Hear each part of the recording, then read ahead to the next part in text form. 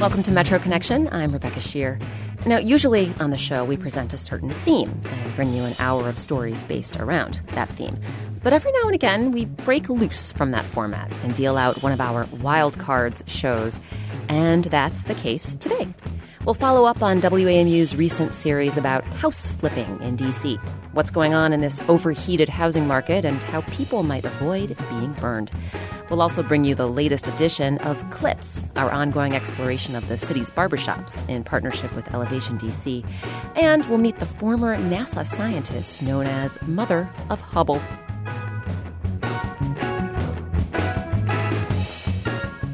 We'll begin today's show in Baltimore, which has seen its share of major news events these past few weeks.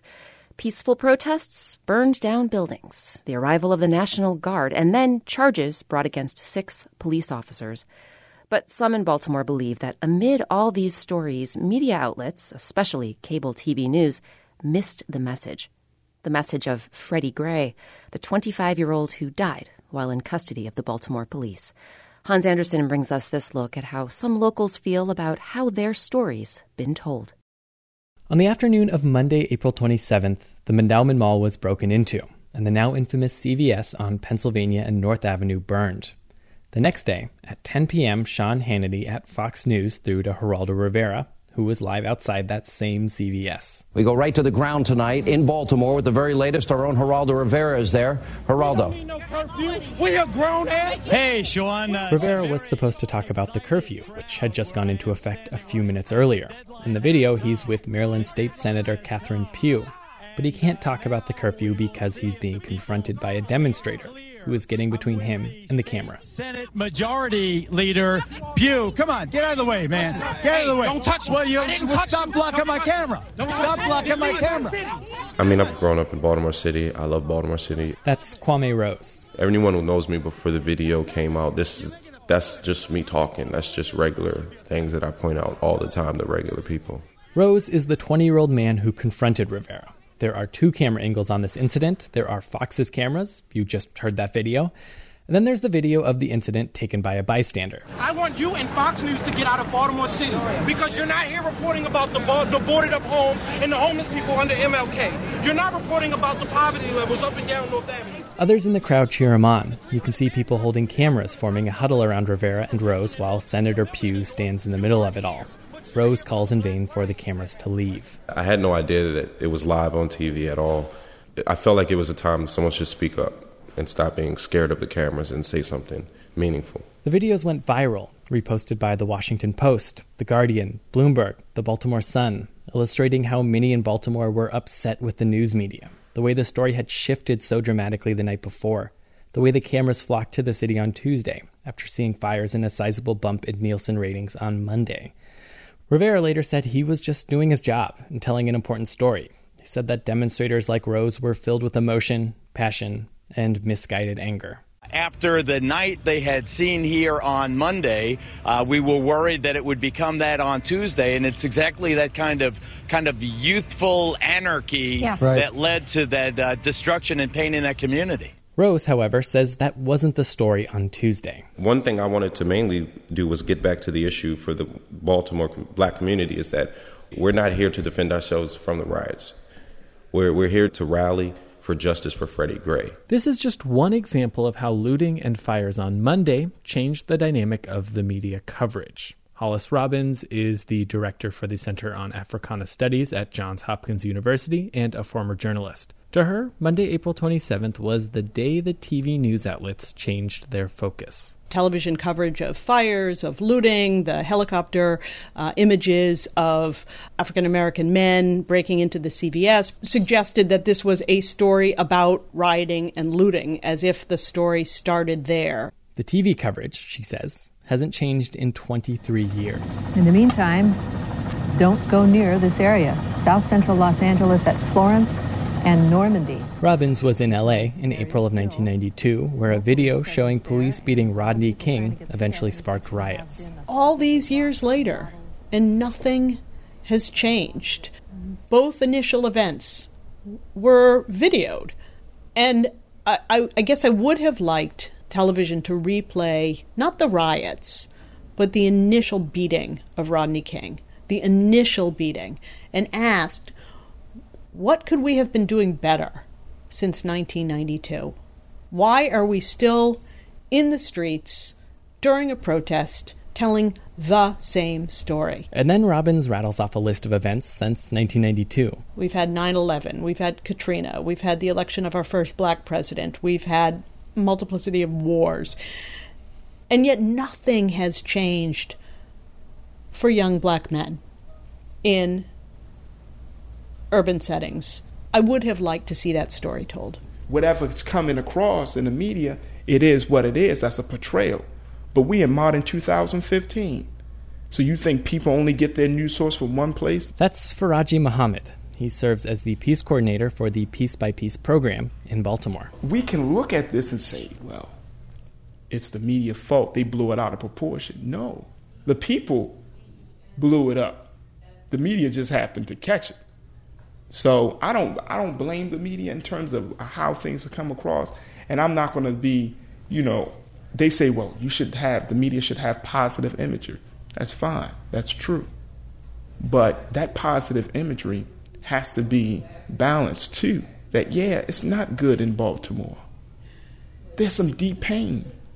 That's not good. It's a complicated issue for Muhammad. On the one hand, he feels some of the coverage in Baltimore has blamed the wrong people. But Muhammad also appeared on CNN to talk about what was going on. As activists and as organizers, we do want the media in our struggle to help so that way we can get our message out there. So that way we can shape our narrative. Kwame Rose agrees. The media's job is to get a story out there.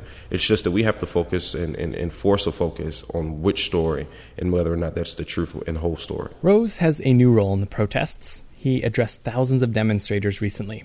When I met him just outside City Hall, people were stopping him to laud him, shake his hand. And the coverage of Baltimore has shifted dramatically since April 27th. The state's attorney for Baltimore City, Marilyn Mosby, charged 6 officers in the death of Freddie Gray. Mayor Stephanie Rawlings Blake asked the Department of Justice to investigate the police department. There's been no looting, no violence. Many news outlets are calling the mood here joyous. Faraji Muhammad again. What we saw on that Monday night had to happen. I'm glad it did happen because it had awakened the whole city. And not just on the ground level, but all the way to the top officials, to see that if you don't do right by the community or by the people, you're going to see some repercussions of that. For many in Baltimore, their story has the same feel as those that have played out throughout the country, but they're hoping for a different ending. I'm Hans Anderson.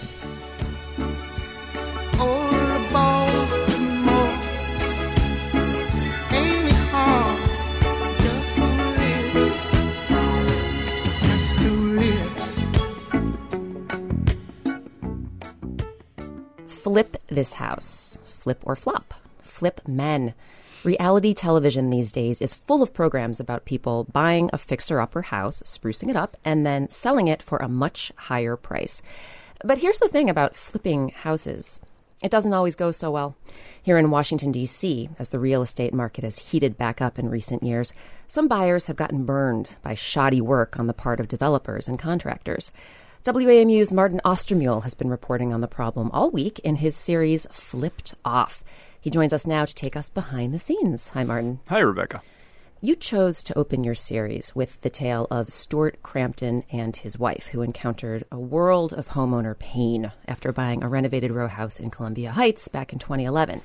Let's hear a bit of tape from that piece. You want to believe that your new house is here to stay and that it's a good investment. It was not. So I think there was a gradual realization.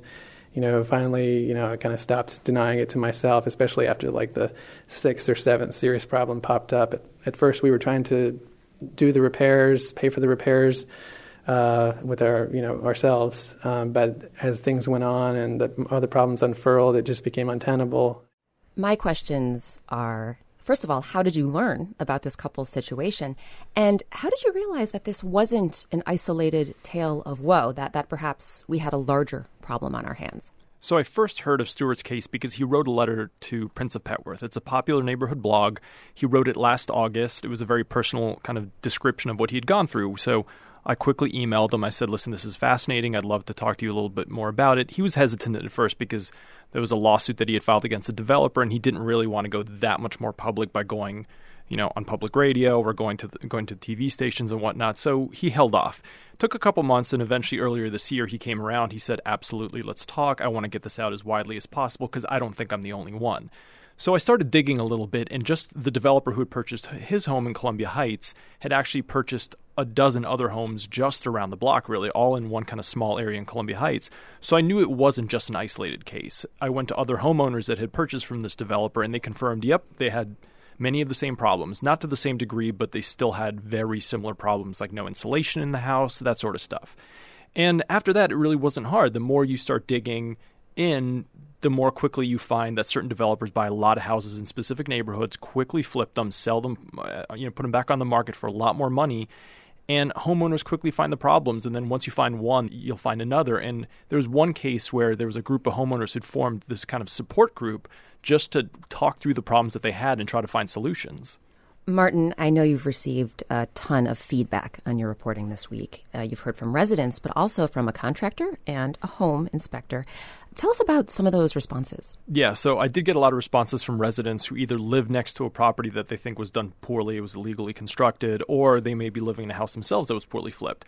But I also got really great feedback. There was a guy from Richmond, a contractor, who called me. He said, listen, I'm licensed in D.C., I'm licensed in Virginia and Maryland, all up and down the East Coast. And the one thing he had to say about D.C. is that we all expect that licensed contractors means that they're good or that they're somewhat professionally able to do the work that they're doing. But he was saying that D.C. is weird in the sense that it charges a ton for a contractor's license, but has virtually no professional requirements or standards for contractors. So he basically called it a total racket. Then there was a home inspector who said, listen, that's another part of the story that's hugely important because when we buy homes, the majority of us get a home inspector to make sure that the house is what we want it to be. And he was saying that one of the big problems is that home inspectors are very closely linked to realtors. They depend on them for business. And so a lot of time they don't want to sink the sale that they're eventually going to make some money off of. This home inspector's name is Jim Delgado. He was a former building inspector with DC, and he is now a private home inspector. He likes to call himself, or he jokingly has been referred to as the deal killer, because apparently he is that intrusive in his home inspections. But this is what he had to say. There are inspectors out there that, they're generalists. It looks good. It's not leaking. Hey, nice place. It seems the person you choose as your home inspector is really important when buying a house. And Martin, you actually should know because you just sold a condo and are now looking to buy a house yourself. I'm wondering, how has your reporting on all of this affected your own feelings about purchasing a home in D.C.? Well, it's totally terrified me, to be honest, and only because I remember while I was reporting the story, at the same time I was going to open houses in D.C. neighborhoods. I was looking at renovated places, and I was doing what everyone else does. You see the things that are aesthetically pleasing. You look at the stainless steel appliances, you look at the new drywall, you look at the new flooring, and you say, this place is done, it's great, I could totally move in here.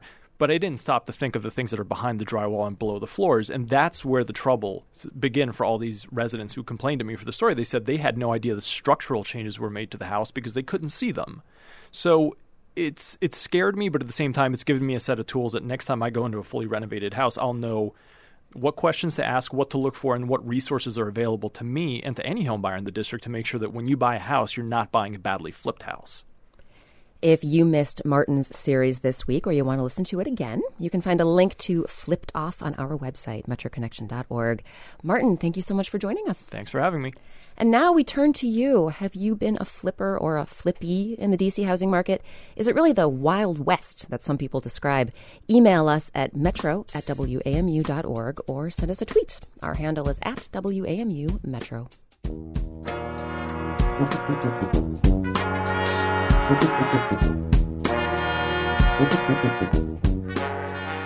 After the break, the woman who broke NASA's glass ceiling to help us understand the wonders of space. The fact that I recognize the vastness of the universe and I recognize how small the Earth is, I think gives me a different impression of the meaning of life and the meaning of man.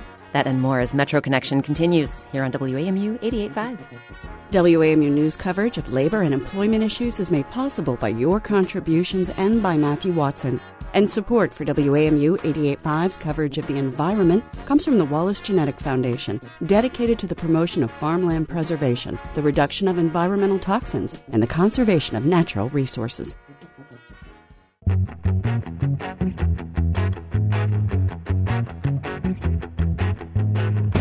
I'm Rebecca Shear, and welcome back to Metro Connection.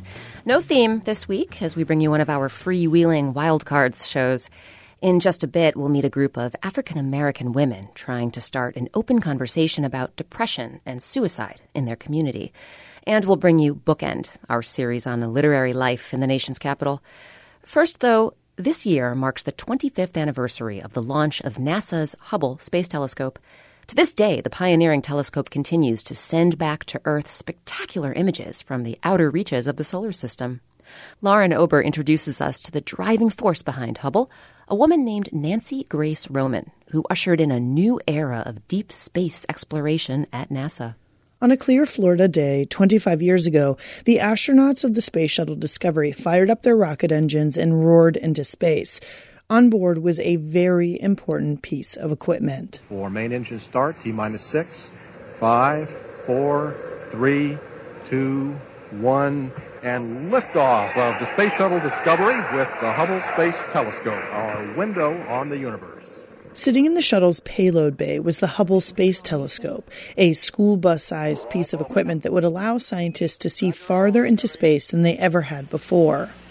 And this is Hubble Telescope Control in Greenbelt.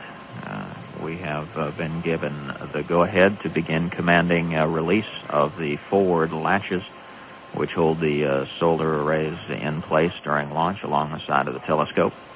The telescope was a triumph of human ingenuity and perseverance. NASA first approved the project in 1969, but it took nearly 30 years for the instrument to become a reality. And it's possible that this telescope that could see deep into the cosmos would never have come to fruition were it not for one woman. Roger, Houston, we copy. I'm Nancy Grace Roman, an astronomer, and I started out, as most astronomers do, with a university job. But in my generation, women weren't very welcome at universities, and so I found a job in the government, and the government was appreciably more welcoming. What Roman is leaving out is the fact that she wasn't just working for the government. She was NASA's first chief of astronomy, and she was responsible for setting up the Hubble Space Telescope program, hence her nickname, the Mother of Hubble. When NASA was formed, I was asked if I knew anyone who would like to set up a program in space astronomy. And I gave it a lot of thought because I wasn't at all sure I wanted to leave research. But I felt that setting up a program that would influence astronomy for 50 years was more than I could resist, and so I took the job. Today, the 89-year-old Roman is retired and lives in a high-rise apartment building in Bethesda. There, she keeps tabs on what's happening in the world of astronomy. And this year, what's happening is the 25th anniversary of the Hubble launch.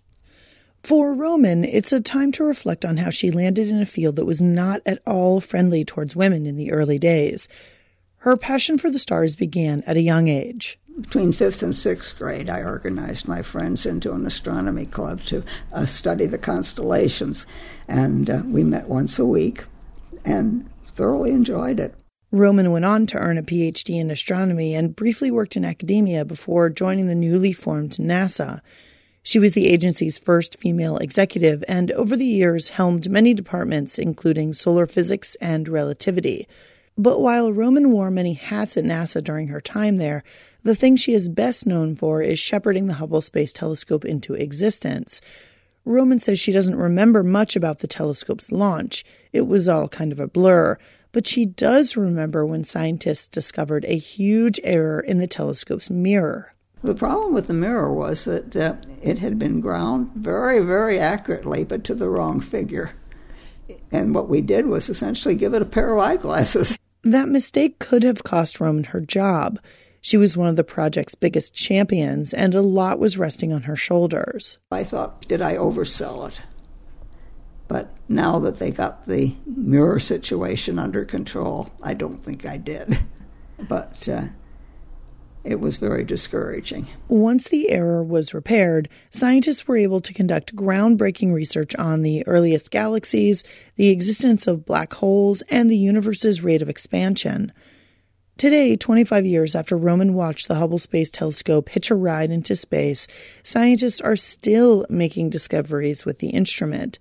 But soon they will have another space telescope that will allow them to see even farther back in time. At NASA's Goddard Space Flight Center in Greenbelt, Maryland, engineers are building the James Webb Space Telescope.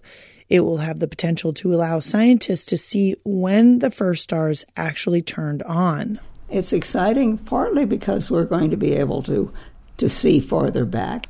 It's going to be useful in trying to understand the birth of stars. It has a lot of exciting possibilities. All those exciting possibilities of the James Webb Space Telescope might never have been on NASA's radar were it not for Roman. Her work has laid the foundation for future discoveries. So maybe if scientists do eventually figure out when the first starlight happened, they'll have Roman to thank. I'm Lauren Ober.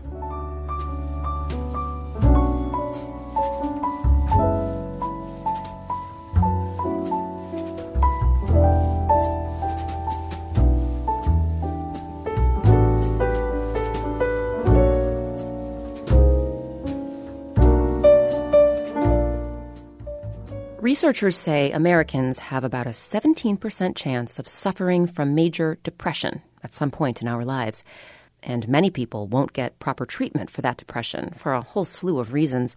D.C. native Tempe Satcher-Ducosin isn't a psychiatrist or a psychologist, but she meets a lot of women through her work as a hairstylist. And after 2 of those women committed suicide, she decided to take action. And, as Tara Boyle tells us, create a support group for African-American women struggling with depression. Tempe Satcher-Ducosin is someone who brings people together. Today she's hosting about a dozen guests at a party in the salon she runs out of her home. Women are sitting in a semicircle, eating chicken wings and cupcakes and laughing, especially when Tempe is doing the talking.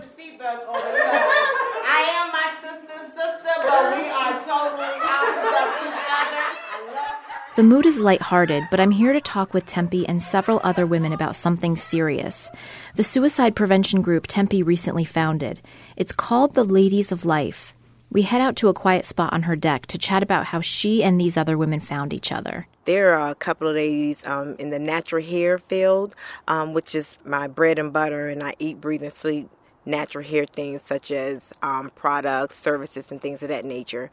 And when I learned that there's a young lady that was a co-founder of a certain product, I kind of felt heavy in my heart as to what it is that makes us want to commit suicide. And I know depression, and she committed suicide. And then following that, it was another young lady shortly after learning about her death that it was another sister that committed suicide. She was a natural hair blogger. 2 deaths within a short time frame.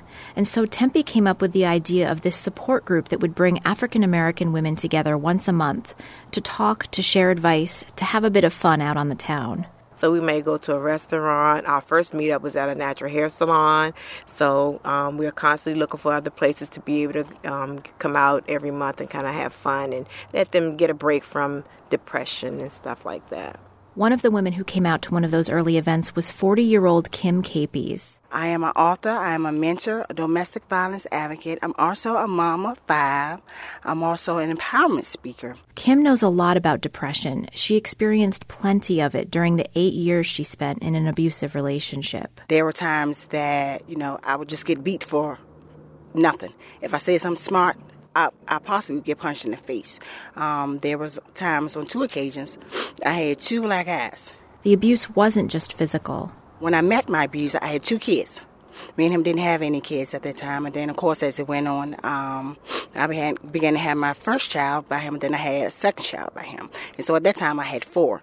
And he used to always tell me, nobody's going to want you because you have a lot of kids. Nobody wants a woman who has a lot of kids. Kim eventually got out of the relationship, but she says those 8 years left their mark on her. I actually drove myself to a local cemetery in Maryland.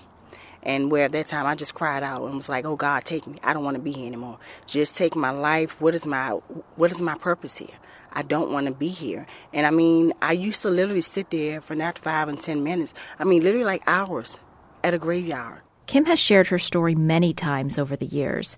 Not so for her friend Talia Lewis, who just started talking last year about the secret she's been carrying for 22 years. At the age of 12, I was molested by a family friend, someone who my family considered very, very close. Like my uncles and my aunts grew up with him. Talia says the experience made her adolescence very difficult.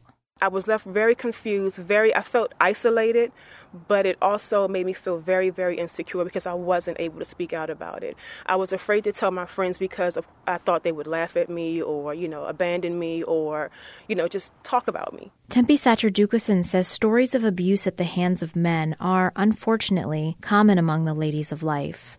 A lot of us women, we didn't grow up with our fathers, the first man in our life, other than God.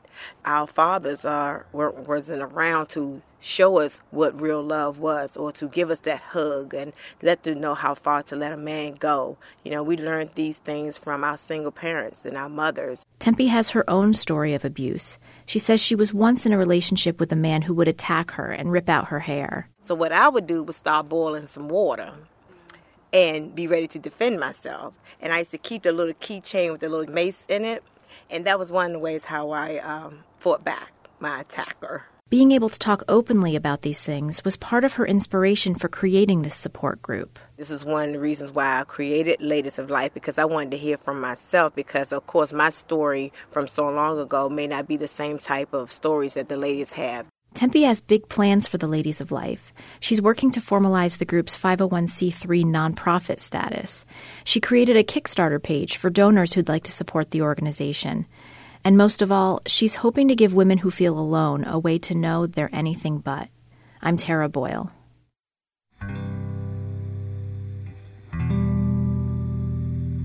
You can find a link to more information about the Ladies of Life on our website, metroconnection.org.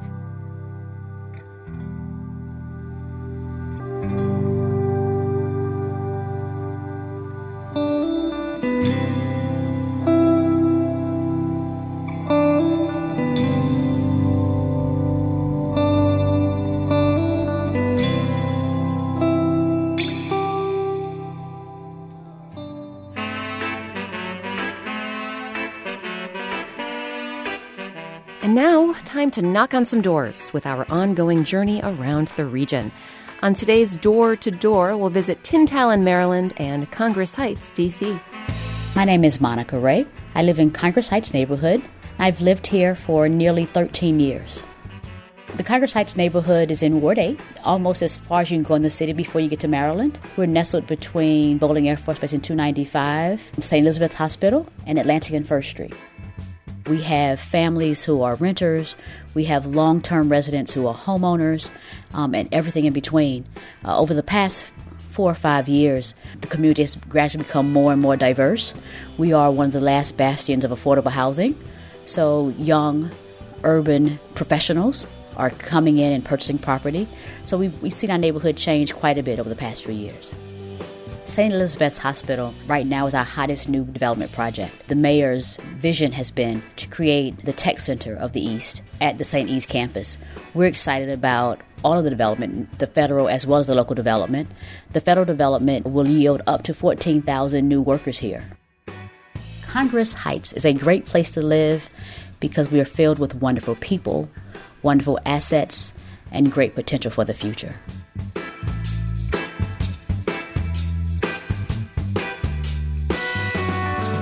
My name is Carter Farrington. I live in Tintagel in Prince George's County, and I've lived here for a little over 10 years. Tintagel is located just off of Indian Head Highway in Prince George's County. Tintagel is the name of a ruin of a castle in Scotland. The names of the streets correspond with those of names of famous Scottish golf courses. This was the hot new neighborhood in the late 60s and early 70s. If you speak to generally women of a certain age, they remember looking at homes in this neighborhood. They were a little more expensive than many other parts of the D.C., Maryland, and Virginia area, and many people, particularly politicians, came to this area. G. Gordon Liddy lived here. Tintagel is unique because every home is unique. A lot of the original growth forest is maintained. We have 140 acres of green space in the center. Well, of course, we also have a golf course and marina. Tantallon is a great place to live because it's affordable, the lots are spacious, the homes are spacious, and the people are very friendly. We heard from Monica Ray in Congress Heights and Carter Farrington in Tantallon. If you'd like us to knock on your door so you can talk about your neighborhood, send an email to metro@wamu.org. And to see a map of all the doors we've knocked on so far, visit our website, metroconnection.org.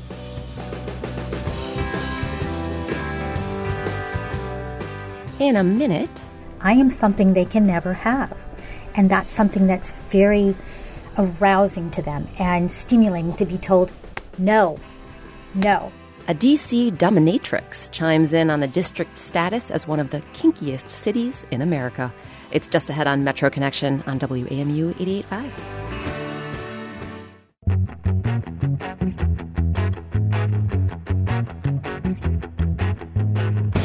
Welcome back to Metro Connection. I'm Rebecca Shear, and we're going theme-free this week with one of our free-wheeling, free-dealing Wild Cards shows. We'll kick off this part of the program with the newest installment in our ongoing series, Clips.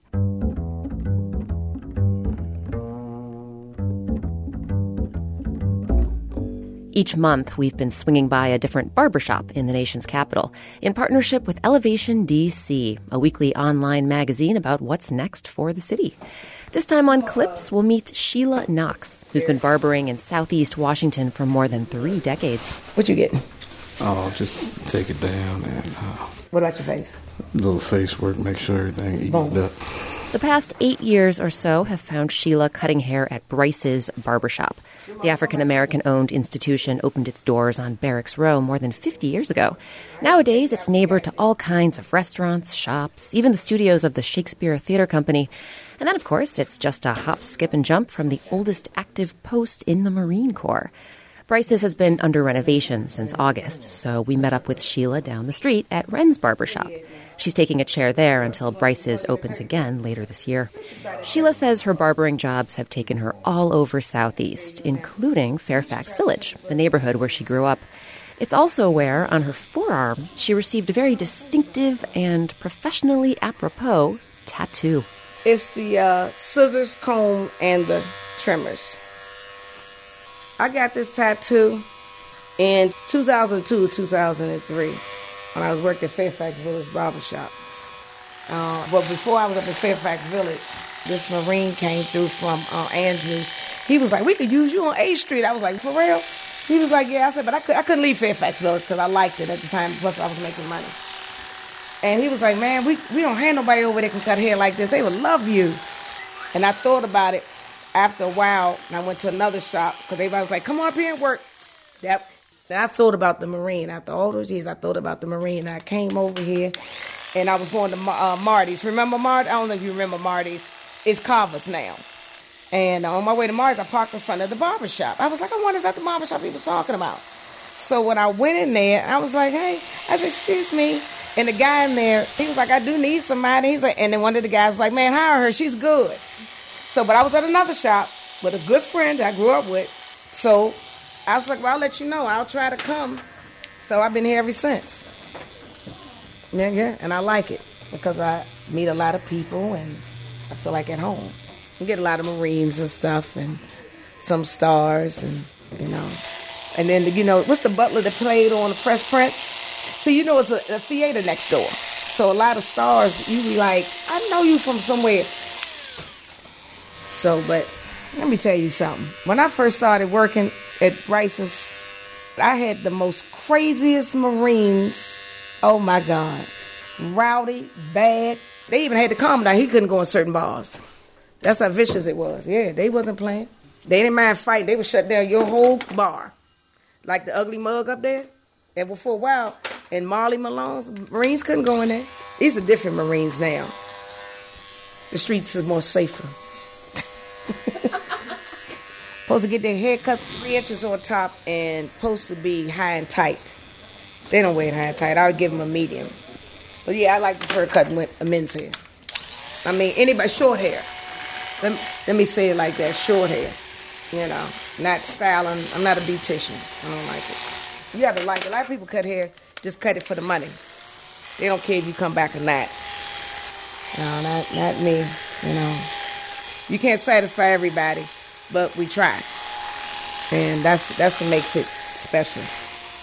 That was Sheila Knox, a barber at Bryce's Barbershop on Barracks Row on Capitol Hill. You can see Sheila Knox trimming, clipping, and buzzing away on our website. We also have a link to Elevation DC's write-up of Sheila's 3-decade career. Just head to metroconnection.org. And as we continue our look at DC barbershops, we want to hear from you. At last count, Washington had 112 licensed establishments. So if you have a favorite, let us know. Email us at metro@wamu.org or send us a tweet. Our handle is @WAMU Metro. Good morning, Miss Snip, Snip, Snip. But your haircut is as short as mine. Good morning, Miss Snip, Snip, Snip. We'll turn now to a topic that's not for tender ears, so if you have children nearby, you might want to turn down the radio for the next few minutes. The topic is BDSM, shorthand for bondage and discipline, dominance and submission, sadism and masochism. The publication of 50 Shades of Grey and the movie that followed put BDSM, or kink as many people call it, in the spotlight. But the BDSM community in D.C. was thriving long before E.L. James penned her blockbuster book. In fact, several researchers have ranked D.C. as one of the kinkiest places in the nation. WAMU's Kristen Sorensen wanted to find out why. So she spent several months attending latex fetish parties and dungeon demonstrations and interviewed dozens of people about everything from whips to erotic wax. And it probably goes without saying, but some of the names in this story have been changed to allow interviewees to speak candidly about their practices in the boudoir. Michael's red brick home in Virginia seems perfectly ordinary. There's a manicured front yard and a fluffy black cat napping in the window. Hey! Hey, how you doing? I'm doing well. How are you? Michael is in his 50s.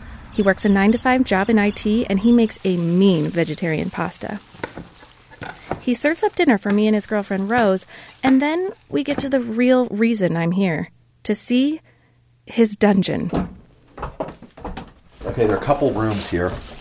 This is the main one. It's about 40 feet long, about 10 feet wide. The walls are painted one shade of gray. They're hung with framed pictures of fetish and sadoerotic artwork. In other words, pictures of naked people tied up. There's also a vintage medical table and a bondage chair. It has pegs that make it easy to wind rope around someone's body. So, what exactly goes on in this space? When I'm walking up to somebody at a party for the first time, I've never met them before, never seen them play or anything else, then we're definitely going to do some talking about what kinds of things you like. The first thing many kinksters point out is that the real world of BDSM play is not 50 Shades of Grey. It's meant to be completely consensual, so before play can begin, there is a lot of communication about expectations, desires, and safe words. A safe word is a pre-established word used to stop activity at any time. Once everything is clear, the fun begins. Okay, so this is a plastic whip, lots of little tendrils of blue plastic, and all of them hitting together, and ow, it really does burn. As Michael continues to show me around the dungeon, the expression on his face shifts from serious to mischievous and back again. He is clearly in his element down here. But 20 years ago, when Michael first moved to D.C., he was struggling with some of his feelings, specifically his desire to tie women up. I was raised to respect women, so I grew up believing there was something terribly wrong with me because of my interest in and attraction to SM. I thought I was the only one, so I tried to hide it and what I liked and who I really was. I was split down the middle.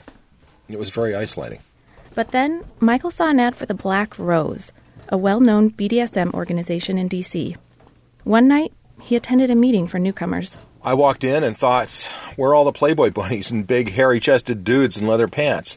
These are just normal people. Michael says he felt a huge sense of relief. I thought maybe I'm not a sick person after all. Maybe this is just a matter of taste or of preference.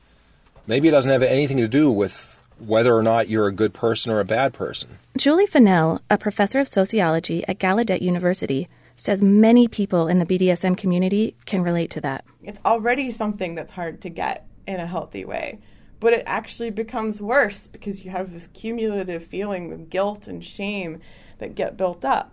And I think the goal of the BDSM subculture, I mean, if there was only one goal, is really to help people find a way to make sense of these desires and try to form healthy relationships in spite of, and more importantly, because of those desires. In 2012, Fennell did a study on the BDSM subculture in the Mid-Atlantic area.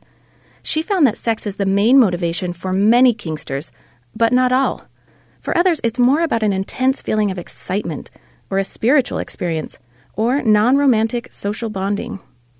Fennell says DC has such a solid BDSM scene because of strong local organizations such as the Black Rose and laws friendly to kink clubs. The DC region also has some of the most popular kink camps in the nation. Fennell's findings aren't merely academic for her. I am the only person who has researched the scene as an out kinkster myself. Meaning she participates in BDSM activities. Kink is my drug of choice. For Fennell, BDSM is both a scholarly pursuit and an after-hours activity. But for others, it's a profession. Anna is a professional dominatrix, or pro-dom. She says kink is so popular in D.C. because it's a way for the city's type A personalities to blow off some steam. I am something they can never have. And that's something that's very arousing to them and stimulating to be told, no, no. Anna sees about 5 clients a week, but never for sex. Repeat, Anna does not sleep with her clients. She has each client fill out a form so she understands what they are interested in. They also establish a safe word. And she has rules. They come right in and they know that they always are to show up in a suit, dressed very nicely. This is not a sweatpants and sneaker event. The clients' requests vary. Some are there for flogging, and some just want to watch her change her boots. When they come in, I will be dressed as I am, and then I will prepare myself. And I think they really like to see that transformation. Anna often has individuals or couples who come to her to learn how to spice things up. And they can take those things and just really put a little play into their life and not be afraid of it and not feel dirty and wrong. Anna says her ultimate goal is to help people understand that BDSM isn't simply about brutality, but more about fun, sensuality, humor, and adventure. I'm Kristen Sorensen.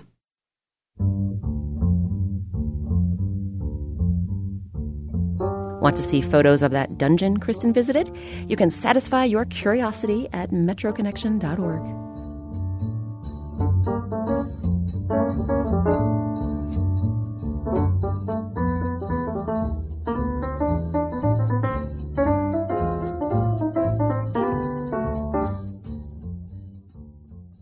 And now we turn to the literary side of things with our monthly segment, Bookend. In this edition, we'll hear from debut novelist Angela Flournoy. Flournoy's father hails from Detroit, her mother from Los Angeles. She grew up in Southern California. She's a graduate of the highly acclaimed Iowa Writers' Workshop. Her first novel, The Turner House, is about a family that's lived on the same street in Detroit for more than half a century. But as the city starts to crumble, the family discovers its home is now worth less than a tenth of its mortgage. Flournoy moved to Washington, D.C. in 2012, and she left last year. She met up with Metro Connection's Jonathan Wilson downtown at the Martin Luther King Jr. Memorial Library, where she spent a lot of time working during her time in the nation's capital.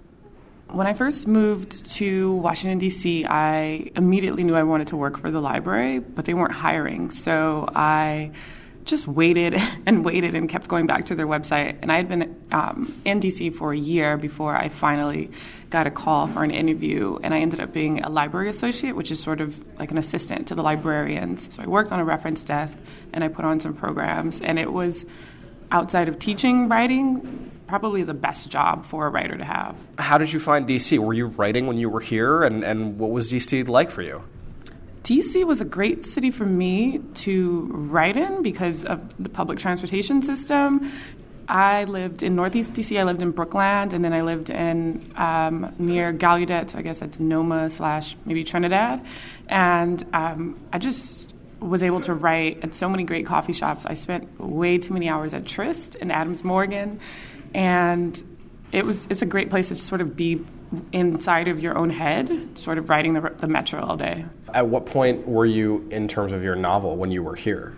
I had written what I thought was the entire thing. But one thing about novelists is it's never the end when you think it's the end. So I had written about 200 pages, and I had gotten an agent right before I left Iowa. And so I thought that, okay, 6 months, and then I'm done. But that wasn't the case. It was another 2-year process. So I had really substantial revisions that I did when I was in D.C. and an entire section of my novel, all of the sections that are in the past. So the present day is 2008. The past is in the 1940s. All of the 1940 sections were written in D.C. Where did the story come from? Had it been in your head forever, or was it something that kind of happened more recently? Where did it come from? I think my earliest sort of idea about the novel came in 2009 when I visited my grandmother's house on the east side of Detroit. It was the first time she wasn't living in the house. She had moved to the suburbs. So I just started to think about kind of all of the hard work that her and my grandfather and people like them, their neighbors, had done to sort of get into those houses, and how within one generation those houses weren't worth even a tenth of what they paid for them, and their neighborhood was pretty much sort of depopulated with more houses not operating than actually up and running. And from there, I kind of, it sort of starts with an idea, but to me, personally, an idea is not a novel. A character, now that's like a story. I think for me, it has to have a human element. So the first character that I sort of had a vision of is the youngest of this family of 13, Layla. I had a vision of this woman who was sneaking around in this house on the east side. So it sort of was it opened up all of these questions. And for me, the way that I write to answer those questions for myself as well as to, entertain the reader. When was the first time that you actually sent some stuff out to try to get published and had some success? Or, were there lots of rejections? I mean, how did that work for you? I had so many rejections. When I was in graduate school, everyone was applying to everything, to summer residencies and fellowships, and everyone was sending their work out. And I was there during a time with a lot of kind of phenoms, so I maybe felt like a late bloomer. I think that the good thing for me is towards the end of my second semester at Iowa is when I started writing the novel.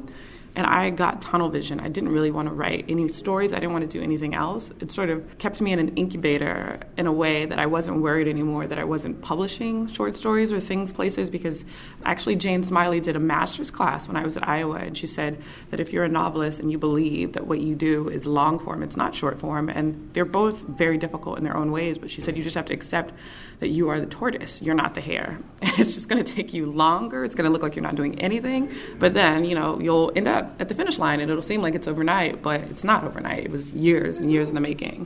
What is your method of writing, your day-to-day? I mean, I've talked to novelists, some who wake up early in the morning and just write, treat it like a work day, like 9 to 5. Some people write in the middle of the night. Some people need to get out and go someplace outside their home to write. What does your day-to-day writing life look like? I write longhand first. I do it for a lot of reasons. One is that it seems less sort of final and I'm less beholden to what I've written. Having a notebook and not carrying your laptop everywhere and not having to be, that's the reason why people leave a coffee shop. You can't find a corner next to the outlet. Your computer dies and you sort of wrap it up for the day. That's a sign that the day is over. And then you carry it, it's heavy to carry around with you if you have a job or whatever. So I just would have a notebook and a pencil, and it minimized excuses. When I got to the revision phase, obviously I had to have my computer then, but for the first time when I was just writing stuff, it sort of was a way for me to say, okay, I have 2 hours before this next thing. Okay, I'm just going to pop into this coffee shop and try to do some work. That was Angela Flournoy, author of the debut novel The Turner House, speaking with Metro Connections' Jonathan Wilson. And that's Metro Connection for this week. We heard from WAMU's Hans Anderson, Martin Ostermule, Lauren Ober, Jonathan Wilson, Tara Boyle, and Kristen Sorensen. WAMU's managing editor of news is Memo Lyons. Metro Connection's managing producer is Tara Boyle. Lauren Landau is our editorial assistant. John Hines produced this week's Door to Door. Thanks, as always, to the WAMU engineering and digital media teams for their help with production and the Metro Connection website. That's metroconnection.org. Our theme song, Every Little Bit Hurts, and our door-to-door theme, No Girl, are from the album It Was Easy by Title Tracks, and used with permission of the Ernest Jennings Record Company. If you missed part of today's show or you want to listen to past shows, subscribe to our weekly podcast. You can find a link on our website, metroconnection.org, or check us out on iTunes. We hope you can join us next week when we'll spotlight Fairfax County, Virginia. We'll find out why it's an especially great place for kids with disabilities to play. We'll get the lowdown on the area's perennial traffic jams, and we'll look at the changing relationship between the county and Uncle Sam. The things that made Fairfax County what it is are not going to be the things that make it what it will be in the future. I'm Rebecca Shear, and thanks for listening to Metro Connection, a production of WAMU 88.5 News.